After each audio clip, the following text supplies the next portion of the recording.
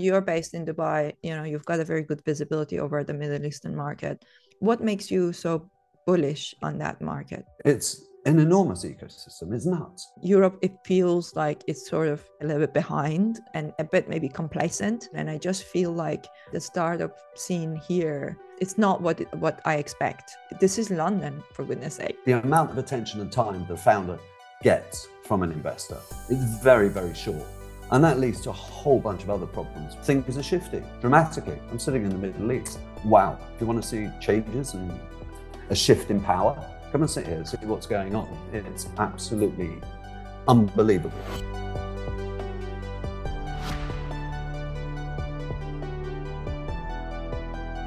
Hello, I'm Samia Aryan. I'm a tech philosopher and the founder of Impeak. In today's podcast, I sit down with Derek Watson, the founder of N2 Technology and Fusion 42, a community of startup founders and investors. Derek is particularly well connected in the UAE startup scene, and he's building an awesome community over there. If you are a founder in the region, you should definitely follow his work on LinkedIn. This was a super insightful conversation that I hope you enjoy as much as I did. Derek Watson, really a big pleasure to have you here. I heard so much about the great stuff that you're doing. Today, we just started on this conversation talking about family offices because I'm going to a family offices event in New York. I don't even know what I'm exactly trying to get out of it. It's a long trip, a big commitment to go, but it's a space that I'm exploring. So we were just talking about, before I press record, you were telling me a little bit about what you think the family offices thesis is when it comes to startups. So we are going to come to that. We can park that for a second. Why don't you start by telling people who you are, what is Fusion 42, what are the things that you're doing? So, hi, thanks for having me, obviously. It was a really enlightening, fun, entertaining conversation we had previously. So really happy to be doing this again. So I started my career way back. I was a trader for a big American bank, prop trader. Fortunately, took me around the world. I worked out of Tokyo, worked out of Zurich, and then back to London. And at the end of the 90s, I started the hedge fund, and that took me to Geneva in Switzerland. And we were sponsored by a South African group. And after a few years, headed out on my own with all the sort of ideas. I want to be my own boss and all of that nonsense, which I quickly learned is not quite as glamorous as I thought it might be. It was really hard work. And across that journey of that hedge fund, there's quite a few things I can look back at and see the similarities of a startup. It was a startup. It's just a different product at the end of the day. But the banking side, the hedge fund side, I'd been deeply involved in technology all the way along that. I mean, it was one of our cutting edges, I would say, as a proprietary trading group within the bank. And when I got to start my own shop, it was really our USP was building technology and really getting deeply into it. This is pre-cloud, having a big server room with your amount of Dell machines all whirring away, building algorithms just to take the weight off our shoulders in terms of trading, plugging everything in from risk management systems to our prime brokerage accounts, just trying to make our lives more efficient, create more time so we could do more interesting things. And along that, we started investing through different pockets of different vehicles and different pockets of assets that we have in startups as well. Majority sort of European based, working with great founders, really interesting, geeky people that just made really interesting stuff happen. And I was like a kid in a candy store, whether that was working with founders on one side or building technology for my business on the other side. It was just enlightening. It was fantastic. And you could just accelerate stuff and take efficiency to a much bigger level. Then obviously, the great financial crash came along, shook the world up, shook us up. And after a few years, we started some other things within that period, survived it. But sort of my desire, love, interest in sort of sitting at the front end of capitalism kind of waned, kind of disappeared, actually. It just wasn't interesting anymore. And in 2012, I sold the public market side of the hedge fund business to my partner, and I carried on with all the private market side of it. And the real reason I moved to Dubai in 2014 was I was kind of a little bit sick of European bureaucracy. Yeah, a little bit bored of life over there. Turning up to have meetings where the answer starts with a no, and then you have to work to a maybe, and it was just too long. And I spent some time in the region before because we had investments here, and it was just, there's bullshit like in every ecosystem, but at least it starts off with yes, we can, and that's a really nice positive mindset to start with, and then to make things happen and progress.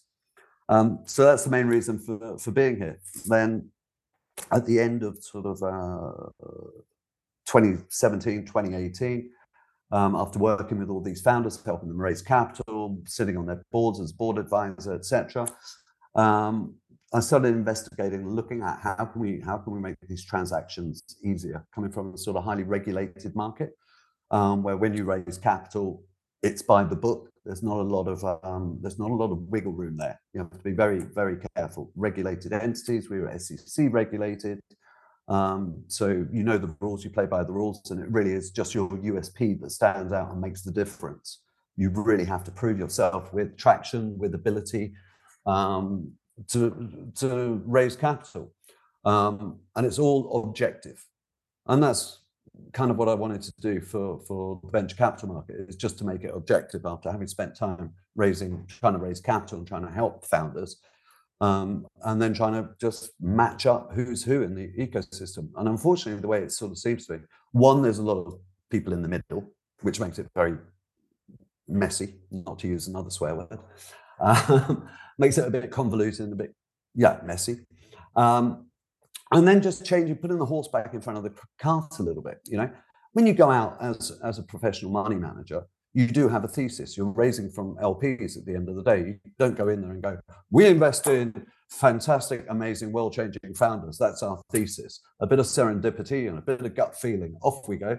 You don't say that at all. You say, we're investing in X, Y, and Z in this region with this ticket size for a portfolio of this size, yada, yada. That's how it works.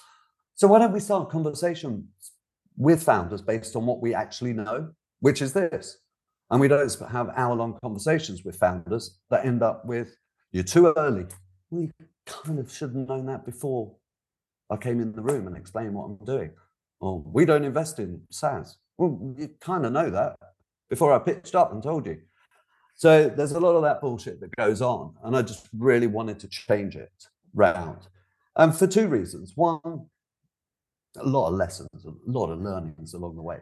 But for two reasons. One, because of the amount of attention and time the founder gets from an investor. It's very, very short. And that leads to a whole bunch of other problems, which is like, you've got to write your pitch book in this way. You've got to do this. You've got to do that. Loads and loads of advice, which sort of puts all the onus to a large degree on the founder, who's never done it before. But he's the one responsible to do all the outreach, do all the language, do absolutely all the work, because of their inefficiency in how their sort of pipeline and funnel looks. So that's really what we're trying to do here. So we built N2, which does that very efficiently. But then there was a whole bunch of other learnings that came in. And those learnings were essentially that founders get very uncomfortable at that stage of outreach. And they get uncomfortable because they're not sure about what they should be saying and doing, whether they're good enough, far enough in their journey, whether they're giving the right KPIs, so all of that language.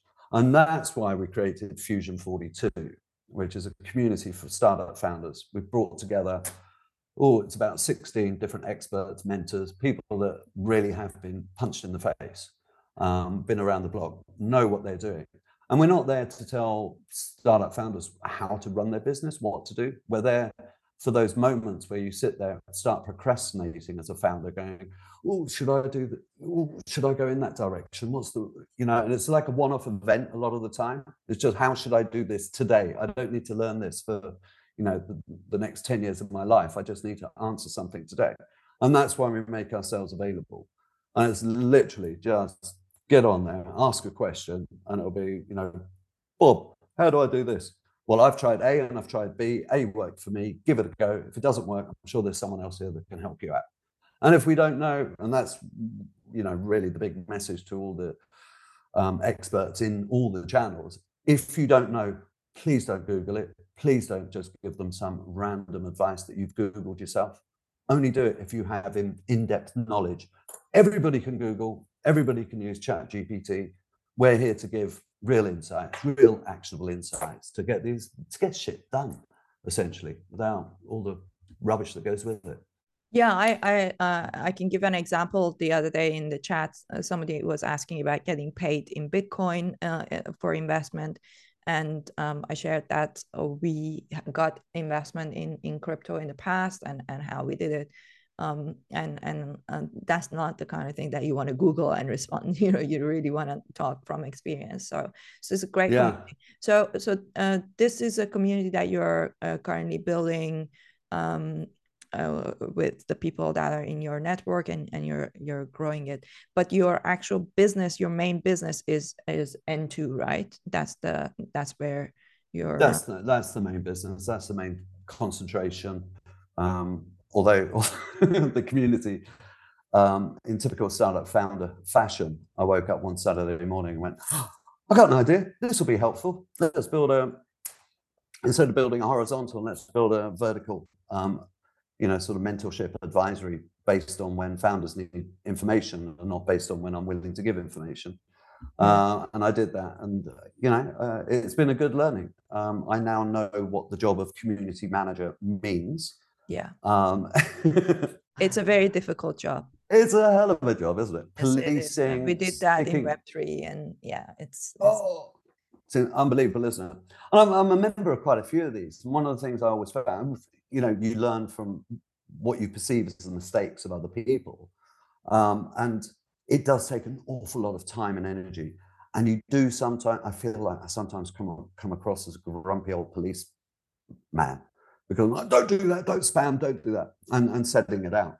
But the interesting thing I found is that happened a few times, but the quality just went up immediately. Once people realize what we're actually trying to accomplish, what the mission is, what the vision is, and the value that we can actually give, if each of these things isn't full of a whole bunch of promotional nonsense, everybody just trying to look after themselves and leverage on the hard work of building community, and then go, oh, do you want to buy this from me? Once they realize that's not the purpose. And in fact, we designed a promo channel. Go for it. Do whatever you sell, all your shit on there. We don't care. Just get in there and do it. But don't do it in the other channels that aren't appropriate for it. Keep those clean. Keep those for what their purpose is and what they should serve. Yeah. And since then, that policing, I mean, it was horrible for a few weeks. It was really horrible. But since then, people have picked up. And now, to qualify, we were sort of letting people in. Whoever applied, we just let them in. And now every Friday I do a call. Everybody that shows up to the call, they understand what the principles are and what our mission is, what we're really trying to serve. And it's been great since then. It's been way better. How many people are in the community so far? I think we're up to about 700. I've probably thrown out about 100 naughty people. Booting them out. Some of them. Yeah. So let's talk a little bit more about N2. So I had a look at your website. I come across this business model quite a lot, where somebody is like, I have a network and I'm going to help you raise money. This is how much you pay in advance. And then I'm going to, look at my network and help try and raise. And it's so hard to decide as a startup founder. It's quite a minefield, and trying to kind of explore and decide which of these to go with. They're usually somebody who's got a good network, but obviously everybody's network is eventually limited in that they have a group of people that they're that they know. So as a startup founder, what's your recommendation to somebody who's raising money and is trying to decide how to choose one of these, or whether to choose them? Like, I've raised $1.5 million or 1.2 million pounds so far by myself. You didn't use any of this type of services, but along the way, I've always considered it, and there's been many times where I was like, would it really make my life easier? So tell me a little bit about that. So let's base it on two things. I think the language of most of these sites is completely wrong and misleading. Okay, saying that it's a fundraising platform is not what we are at all. We do not raise funds for you because it's actually impossible as a third party to raise funds for anyone. There is no one sitting there going, here's a check, that's a great story, can you pass it on to them? No, no, no. The founder has to be in the room. The founder has to sell the whole story, sell the whole vision. There is the objective side, then the subjective side of this. One investor, 10 fintech founders, literally all doing the same thing with a slightly different squeeze of lemon. That investor will make a connection with one or two of them that he will actually believe in and probably invest in. Okay, but they're all roughly doing the same thing. So this sort of like, use our platform and raise. No. This is investor relations. This is connecting you with the right investors. It's up to you to sell. We're not here to sell. We're here. So this is a time value proposition that N2 offers. And it is basically go on Crunchbase as a first time, second time founder, get a list of investors, try and work it out in your head, go onto Google and read a little bit more about it, and then figure out if their thesis matches what you're doing, then try and reach them, and then eventually try and get a meeting with them. That's what we do. We do all that heavy lifting. We do all that instantaneously, and that's why we charge a fee, because that's what we do, and continuously match them, continuously give you as a founder the ability to highlight to those investors that are matched to you what you're doing, what your next. Every 2 weeks you can send out an update. You know, we've hit this KPI, we've got a lead investor or whatever that may be, and that's what we're there for, and that's literally how I believe it should work in terms of qualifying the top of the funnel. And from an investor side, some of the better investor users that we have, their funnel is actually 5 times cleaner and clearer that they receive from us. Obviously, the volume is down. And this is sort of another one of those learnings, the interplay between the two, you know, and the sort of open funnel that a lot of VCs have. Anyone can apply. Why is it that's so against the, you know, the time value proposition? But then it takes you back and to some of the rationale that's used, because they're raising money from LPs. And some of the stories are, of course, we get 1,000 deals a week. Of course, we see the best deal flow just based on volume, which is complete nonsense. Complete nonsense. You know, I know you can't invest in a banana plantation in Timbuktu, so it might be one of the 1,000, but it's straight out. There's no quality to it. So there's this leveling off. And I think, and what we see and what we hear the whole time is this is getting more and more data driven. And this will start taking over the funnel process for sure. So you think that more and more VCs are going to opt for working with or considering founders that are coming through these warm introductions, basically? Yeah, I think that's exactly how it has to be. Yeah, 100%. I think that I found, or I have spoken with founders from all over the world that are doing amazing things. You know, there are certain solutions that are great that they're built in certain locations, absolutely, and that has to be part and parcel of the whole ecosystem. But there's also a lot of people in emerging markets building different things, feet on the ground, mission driven, understanding exactly, because they're living the pain every single day, what needs to be built. We see it with, you know, I work with Pakistan quite a lot. We know what the problems are there, but there are some unbelievable underlying dynamics that make that ecosystem really, really interesting going forward. And there's a lot of technology that's not available, that we kind of disregard in our day-to-day lives now. It's not available there. And there's people building it for that ecosystem right now. And it's nuts. And that ecosystem's different than the UK. That ecosystem's different than the US. There are 9 million farmers in Pakistan. I mean, there's a lot to be done all over the place. There are thousands of school kids trying to apply for university. It's an enormous ecosystem. It's nuts. Okay, price points are low. We understand all of that. But the tide is rising. You know, we sort of see from a sort of macro point of view, things are shifting dramatically. I'm sitting in the Middle East. Wow. If you want to see changes and a shift in power, come and sit here, see what's going on. It's absolutely unbelievable, really. Talk to me a little bit more about that. So you're based in Dubai. You've got a very good visibility over the Middle Eastern market. What's your take? I mean, I originally come from Iran, so it's a huge population. It's a huge young population, and it's truly an emerging market. But like you said, the price points are low. It's a different culture. What makes you so bullish, if you will, on that market? For several reasons. I'm trying to pick the starting point here, which the best one is. I'm going to start with something that's a little bit, probably slightly negative in a sense. When you come here, and lots of people have come here to raise capital, they think it's the Wild West, and we'll just come and raise some money because we're fabulous or whatever. It's a very different view here. They don't hand money over very easily. The money that goes out and that you hear about, it's all with a great purpose behind it. It's promotional. A lot of it is promotional. And you've got to remember places like the UAE, they've made their money out of natural resources. They've made their money, especially in Dubai, out of real estate. And now they're focused on the future and what that future looks like. But remember, from a tech and a startup perspective, we are a bunch of startups sitting in a startup economy. Dubai is 20 years old, for goodness sake. I mean, it has such a big name, but it's still a startup. And they're making all those mistakes. They're doing all of those things.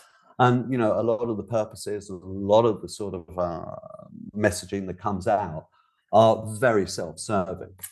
But they've started picking up on that. And they've started doing things in the right way. And they're really trying to build an ecosystem that is for all to come and enjoy and benefit from. And not just that immediate boom, and then it's all over. It's trying to look at sort of sequential funding processes and how they can all come together. Then you see what Saudi's doing, which is insane at every single level. They've attracted a lot of people into it, but it's very domestic at this stage, and they want to get sort of the internal domestic wheels working first before they start bringing in more and funding externally.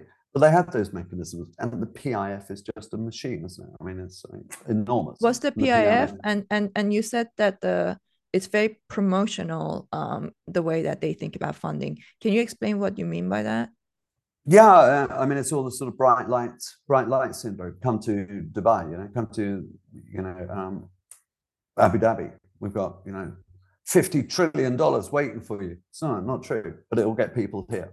And underneath, there are a whole bunch of great initiatives that are going on.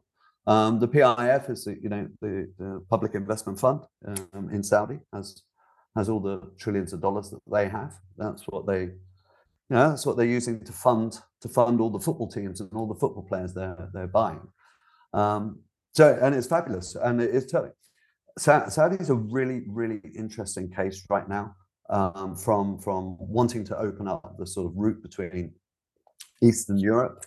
I don't know if you saw that on the news, but they want to put the whole sort of trade going through them, which they'll accomplish, from building Neom, this incredible city that they've got plans for, which has literally become the biggest R&D project on the planet. It's absolutely insane what they're trying to do there. Yeah, and they're going to make shit happen, and we definitely see that there is a sort of high level divide between East and West right now.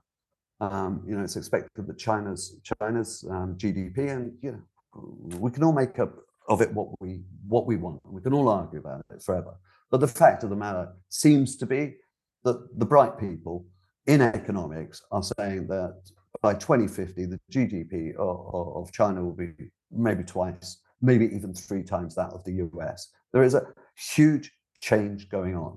And the Middle East at this moment in time sits right at the intersection of that and is playing an incredibly clever game of managing both sides. Okay? I mean, imagine this. The UAE dirham is pegged to dollars, yet they're open to joining the BRICS. They're playing a really clever game of sitting in the middle of all of this, and they will benefit from it because they've built the infrastructure. It's the latest, greatest, newest infrastructure on the planet, right here in the Middle East. Of course, it's sort of Germany, Japan after the Second World War. Why did those economies boom? Because they were flattened and they built all these new economies on the best technology and the best infrastructure possible. So they had their moment in the sun. This is now old. It's now incumbent, and new places will pop up. And I just truly believe that this is one of those places. And from a technology standpoint and startup standpoint, I believe they've really focused on it. Well, no, I don't believe, I know, I see it every single day. They're great at attracting talent here. It's a great place to work. And as we know, tech really doesn't have any borders. So, you can amplify and go global from here as well. We just need to start getting some of those bigger names to explode out of the region, and off it goes. It doesn't take much for that snowball to start gathering some speed. Super interesting what you said about how the Middle East is sitting at the intersection of China and US. You would have thought that would be a role for Europe, but Europe, it feels like it's sort of staying a little bit behind, and a bit maybe complacent.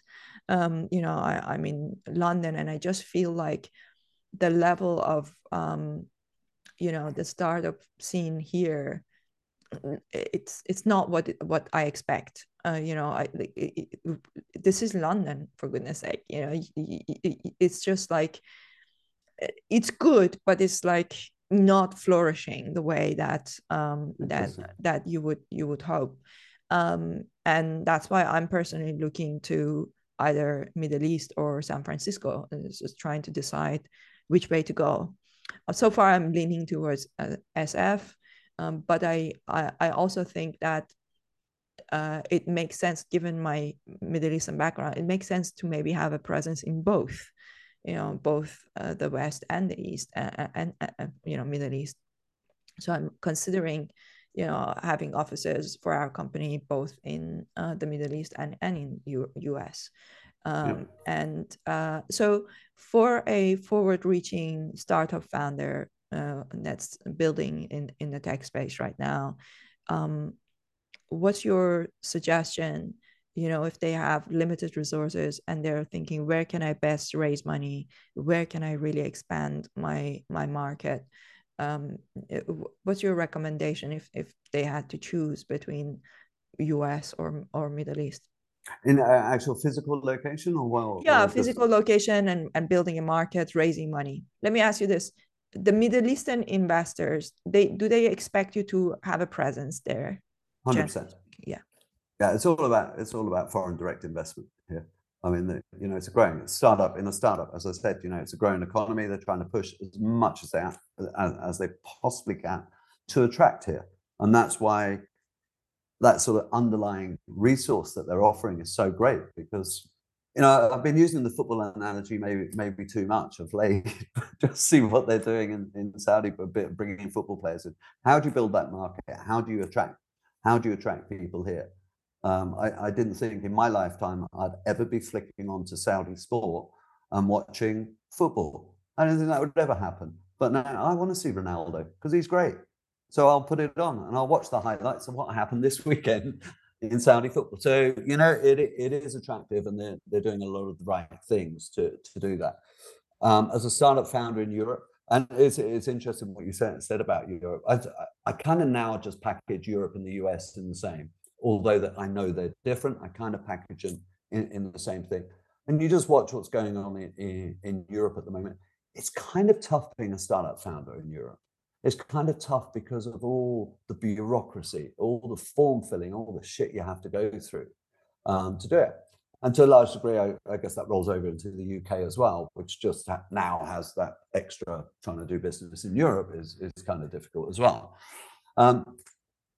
So I think they're very focused on themselves. I think the US is focused on itself. It's forgetting the rest of the world. It focuses on itself. It has so many, and Europe has so many internal arguments going on about what they should do and what that they're missing, that everyone else is like catching up and probably going to overtake them. I think that's the biggest problem. If I was a European founder right now, I'd be investigating heavily what I can do here. Can I find clients here? Can I make partnerships in the Middle East? I'd start doing that immediately. Why is that? Because of what I said earlier. It's going to be the intersection, and it's booming and it's growing. Can I get a result immediately today in selling to Middle Eastern customers? No, it's tough. It's a tough market. The GCC is huge, but you've got to think, Saudi, very rich, UAE, rich, Egypt, huge population, low price point. So it's very difficult to build a business model that will accommodate, the whole of the GCC region in one go. So you do have to start branching out. But again, I mean, this is so product related, right? So product related, whether you reach out and niche down on exactly what the product is and reach out globally, or you have maybe a wider product and niche down on the customer focus. So it's one or the other. So it kind of sits where your product is. In terms of raising capital, right now for early stage startups, there's not a lot of pre-seed or seed money here, to be honest. There's a lot of people looking at Series A, Series B here. There's more availability of cash for that. But again, the rules have changed. That's interesting. Explain a little bit more about that. Why is it? Is it because the culture of startups there doesn't quite exist in or the risk taking? So maybe the risk appetite, you think, is it lower, and the reason why they're interested in Series A, Series B is because there's traction already? Is that what they're thinking? I think there's a little bit of de-risking at that level, of course, which people are interested in. You have to culturally understand. So the family offices here, let's go into that. Let's go into that sort of psyche, how they've made their money over time. Oil and gas resource, nothing to do with technology. Get it out of the ground, sell it, margin. Thank you very much. Okay. ROI on building stuff, real estate, totally different game. So it's very hard, from a mentality standpoint, to cross over into binary bets. When the whole world, you read one thing about it, it's like, you got a 90% chance of losing all your money. I mean, it's not very attractive, is it, when you read all the bullshit rhetoric out there about how startups work. And there's a lot more to it. And it's just a very nascent space here to a large degree. They have the will to want to build and take that risk. And it just takes time. We talk about risk tolerance and what it is, and I often see this sort of big conversations about Europeans don't have any risk appetite and the Americans do. Well, no, the risk appetite isn't different. It isn't different between Americans and Europeans. It's just nonsense. It's just Americans are incredibly good at fractionalizing money and recycling it. They're way better at doing it. Just look at the American banking system. They can take $1 and change it into cents of cents and recycle that and get it into the system. They're just incredible. They're monsters at recycling and fractionalizing money. And the Europeans aren't. It's not about risk appetite. It's about fractionalization of money. And whether we call that greed or we call it being clever, who knows? And does it really matter? But that's what the American and the US model, the US and European model, that's the big difference. Tell me more about that. Talk to me about that a little bit more. What do you exactly mean by US is better at fractionalizing money? Explain that a bit more. Okay. So in terms of lending to early stage, so they will gather assets from more people. They will funnel those through, they will offset risk, and they will lend them out again. So it's just the whole banking system working. And they were built. Just let's take SVB. What a great example. SVB. Okay, it all blew up in the end. But just think how SVB's balance sheet looked and where that money came from. The same money from managers was getting put into founders who were then banking with them. They were using that money to fund other founders and background. So the same money is just going around the same ecosystem the whole time. And when it implodes big time. Of course it does, because it's the same money. There's only one of it. We've just divvied it up and let everybody have a bit of action on the back of it. And everybody took a fee along the journey. And, you know, there's two sides to that. Of course, one, oh my God, worst asset management rules ever in the world. That, you know, a VC has not only his founders banking there, all his money there, all his management fee, all his risks tied up in one bank. I mean, let's just rule 101. Bunch of amateurs, should never happen. But they can make more money out of it. And when, you know, when markets are going up, everyone forgets about the basic rules of asset management. And everybody is happy to just put on more risk, and go, oh, yeah, that won't happen. Leave that. And then it does happen, right? And then everybody panics. Everybody goes, well, it's the government's fault. No, it's not. The rules are there. You know what they are. Do your job. As simple as that. So, but that's where they are extremely good at doing this. And they do have, you know, they do have government bailouts all the time. You see that in every industry, right? Airlines will go bankrupt, the government come in. So, you know, it's not capitalism anymore. If you understand, if you can leverage and get really, really big, the government will bail you out. So you've just changed the whole weight of your business model. So it is that race. It is that complete race now. So, and that's what I think they're incredibly good at. And they dress it up in an incredibly attractive way that makes us all want to do that. And it's great. Super interesting. That makes a lot of sense, and that's basically where the risk appetite is coming, if you will, yeah. Right? Yeah. Okay. Very interesting. Okay, so we established that there's not a lot of money for pre-seed and seed in the Middle East. Generally speaking, if you are a very, very early stage startup and you're thinking about, you know, going over there, it's probably not necessarily the best move. That's really interesting. So you just a little caveat on that. I mean, there are sort of, you know, more incubators, more accelerators coming along as well with writing small checks. I know of a new initiative that's going to be opening hopefully in November, December time, which will be writing $100,000, $200,000 checks for that. So, you know, it's trying to build it up. It's just a little bit the sort of recycling of capital. You know, we saw sort of 2016, 2017, a lot of money pouring in pre-seed. And seed, well, it was seed then, wasn't it? Until we all decided there was this new term called pre-seed. So a lot of money poured into that. And then as it grew up, you know, no more money. It was all supporting Series A and then supporting Series B.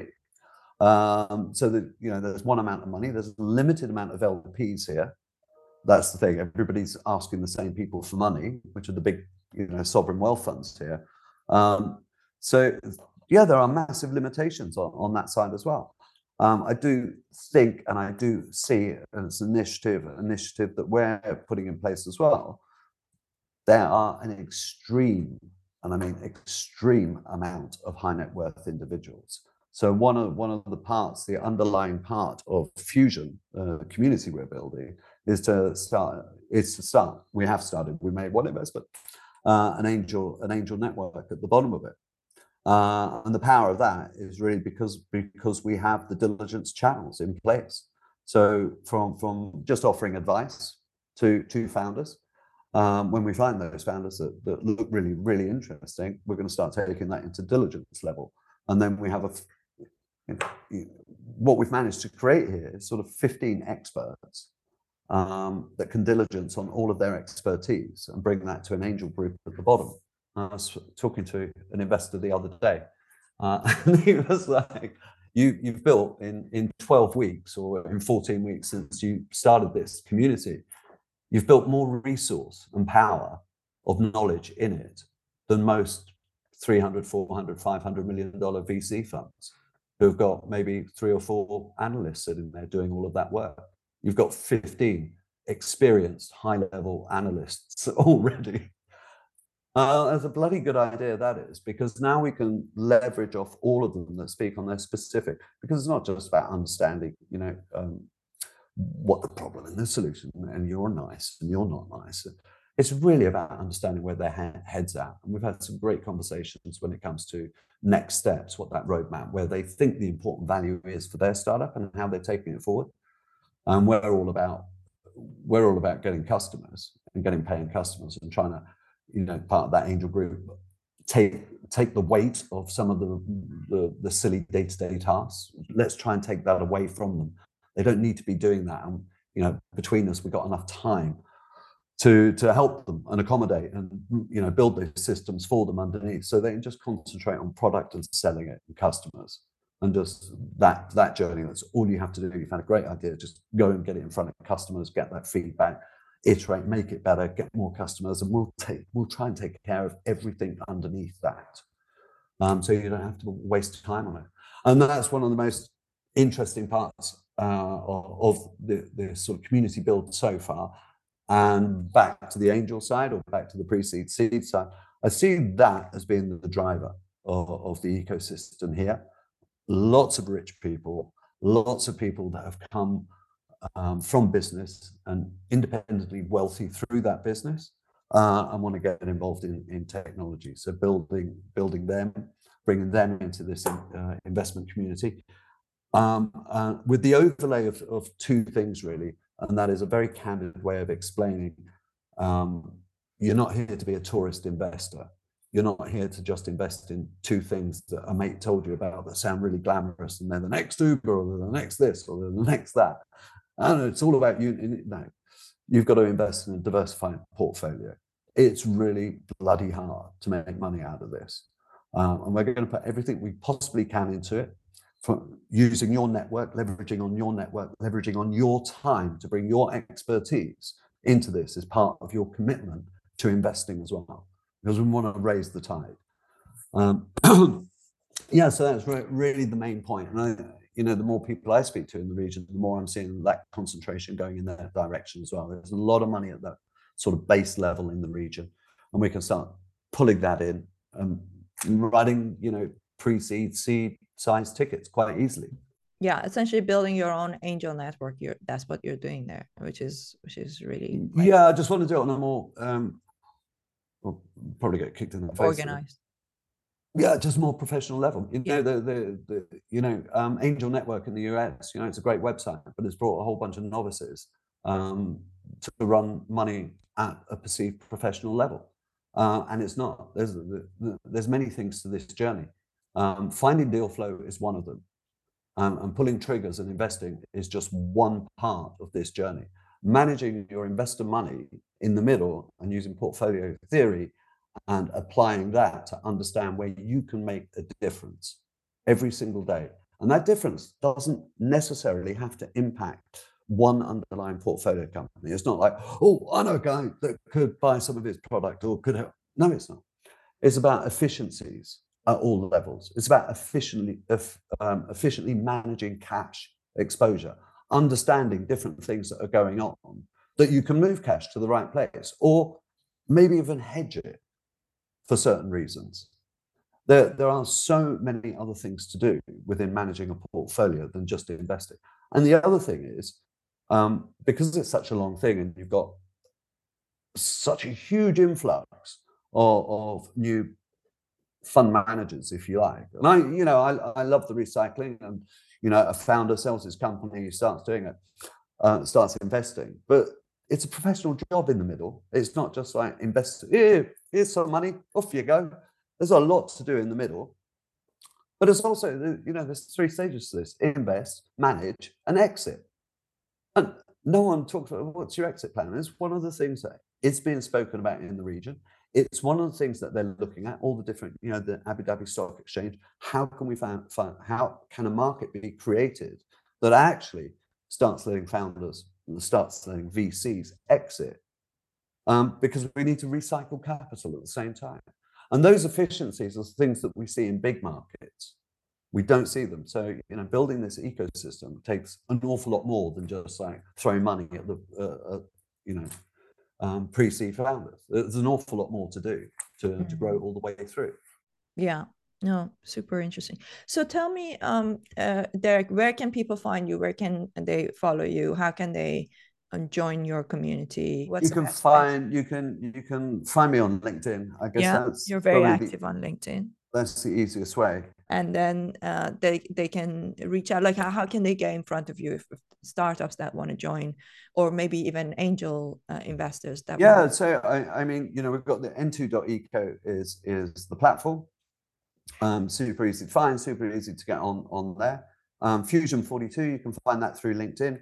We haven't really, it's 14 weeks old, I think. So there's nothing, we haven't built anything really publicly available. It's pretty much been on invite only at this stage. We went through that sort of policing and cleanup period. So we're going to kind of open the gates again and start working in as we find our feet and, apply our learnings to it to make it fundamentally better for everyone, whether that be the people that are helping, whether that be the founders, or whether that is creating the value for the angel investment group at the bottom. Working hard to make that more efficient, more valuable for everybody. Amazing. But I guess, I mean, my email is super easy. It's just derek@n2.eco. Awesome. Thank you so much, Derek. This has been super interesting. And of course, we are going to talk about maybe there are things that we could do in collaboration with each other. So hopefully we will smoothen that journey of people joining, what you're doing. Absolutely. So it's great. Thank you for being here. This was Thank you so much. Enlightening conversation. Yeah, I'm sure there'll be many more coming up. I hope you enjoyed this conversation with Derek Watson. Be sure to subscribe on YouTube or wherever you get your audio podcast so that you don't miss the future episodes. It will mean the world to me if you leave a review and share the podcast with other founders who you think may enjoy it.